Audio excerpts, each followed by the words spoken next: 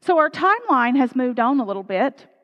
Just a couple of days ago on Friday night, we talked about Jesus being born in a manger in Bethlehem, and now suddenly he's 12 years old. So the story and the narrative has moved on. We don't get a lot of information about those first formative years of Jesus' life. As the gospel authors were inspired to capture the story for us, they just didn't think those childhood years were that important. But this morning, as we continue our journey, Advent has become Christmas, and we've entered the Christmas season now. We talk about how those attributes, those themes of Advent continue with us. We talked about joy and hope, love and peace, and today our theme is dwell. How do we keep that love, joy, peace, and hope alive and with us as we move beyond the Christmas season? It seems fitting that we would talk about that today. We had discussion among the clergy over the short holiday, and we had it this morning as we were preparing about how it could have been really easily to forget that today was the day we were already back in church, because it was Friday night, and then yesterday was so busy with Christmas, and then we barely had time to turn our head around till it was time to come back and worship again. It seemed very short. The holidays get busy, a lot gets packed into there, and I don't know about you, but I get a little tired. I feel like when I make it to Christmas Eve, then I can take a breath. But this year there was no breath. There was today coming. You've probably heard it said that guests are like fish. They both stink after 3 days. There's a limited amount of time that we can be in other people's homes or have them be in ours or be together before we do things like begin to get on each other's nerves. What is quirky and fun for Thanksgiving dinner or Christmas morning rubs our last raw nerve 3 days later, and we're thinking, when are these people going home? When can I go home? So I wonder what it was like to grow up with Jesus. We know that he had siblings. Our Catholic brothers and sisters believe that those children were Joseph's children from a previous marriage before he married Mary. Those of us in the Protestant stream of Christianity believe that Mary and Joseph went on to have children after Jesus was born, and that those half-brothers are the ones that we hear about. 2 of them come to believe in Jesus and become part of the early church, one named James and one named Jude, and they author letters that we have in our New Testament. But can you imagine being the brother, the little brother of Jesus growing up? For many of us, we want him to be, we know he was sinless, but we think that means he never got irritated or his brothers never got irritated with him. That his mother never had to get on to him. But even in our story today, we hear Mary getting on to him. Son, you were supposed to leave when we left. Why were you not with the group? Why were you not where you were supposed to be? Every mother has said that before. Why were you not where you were supposed to be? And Jesus, in what could almost be a little bit of a smart aleck remark back, goes, I am where I'm supposed to be. So what was it like to live with Jesus as a young person? I imagine there were times when the brothers and the sisters got crossways with one another. When somebody said, Jesus is your favorite. All I hear is Jesus. One of my favorite memes that comes out every Christmas has the group leaving Jerusalem, and they have the camels, and like we put bumper stickers on our car. My child is an honor roll student at the elementary school. You've got one that says on the back of the camel is, my child is a doctor. My child is a leader. And Mary says, my child is God. How do you top that? How do we live with this?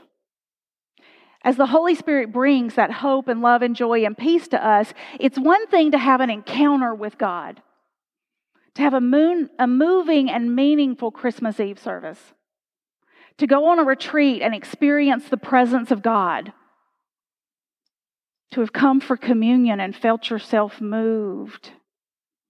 How do we keep that? Unfortunately, for many of us, the same thing is true of trying to yield to the Holy Spirit as it is to having guests in our home. After about 3 days, we're ready for the Holy Spirit to give us a break. Like, we don't want to do that anymore. We want to go back to what's familiar with us and move on.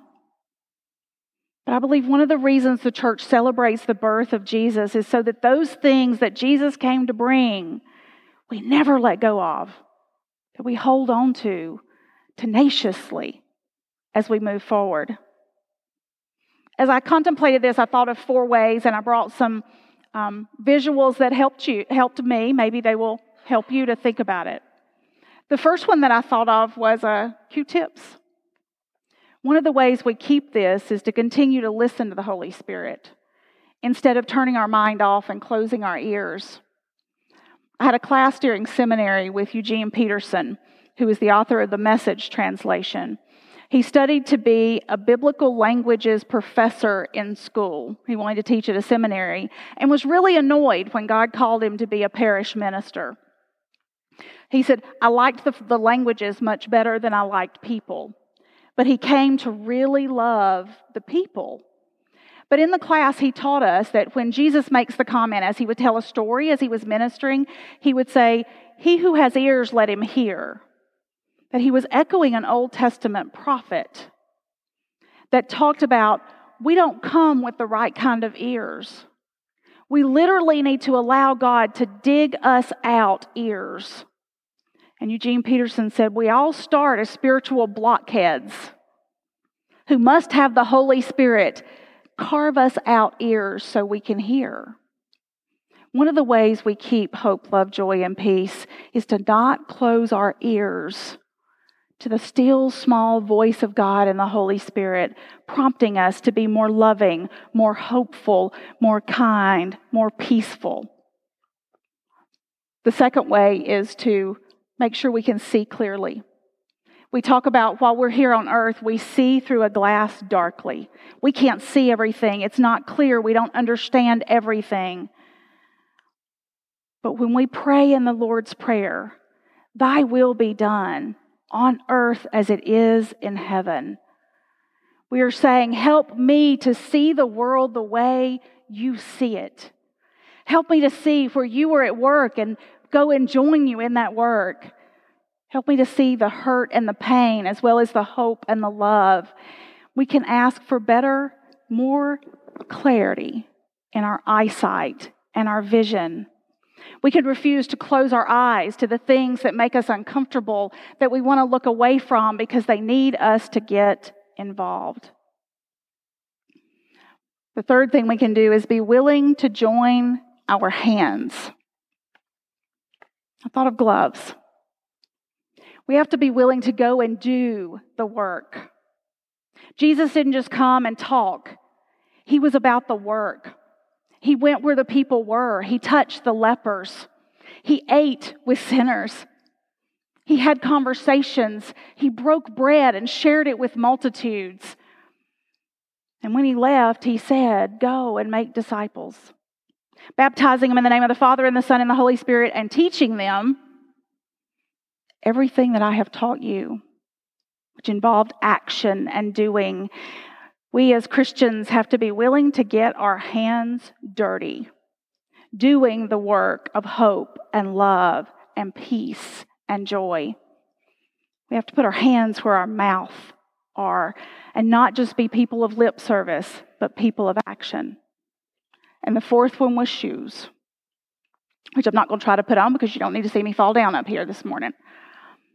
We have to be willing to go to the places of discomfort, to go to the places that no one else wants to go to walk a path that follows Jesus to all the dark corners of the world, but shares his light and his love into each of them.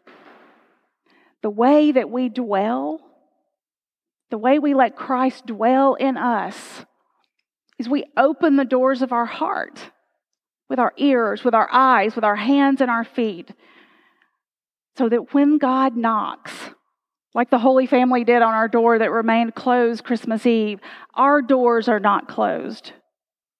And through us, God will open doors to those he wants to reach through us, if we are willing to hold on to Christmas all year long. Let us pray. Gracious and loving God, help us to hear. Dig us out spiritual ears that hear your voice. Correct our vision that we can see you clearly. Glove us and shoe us so that we are ready to go and do your work in the world around us.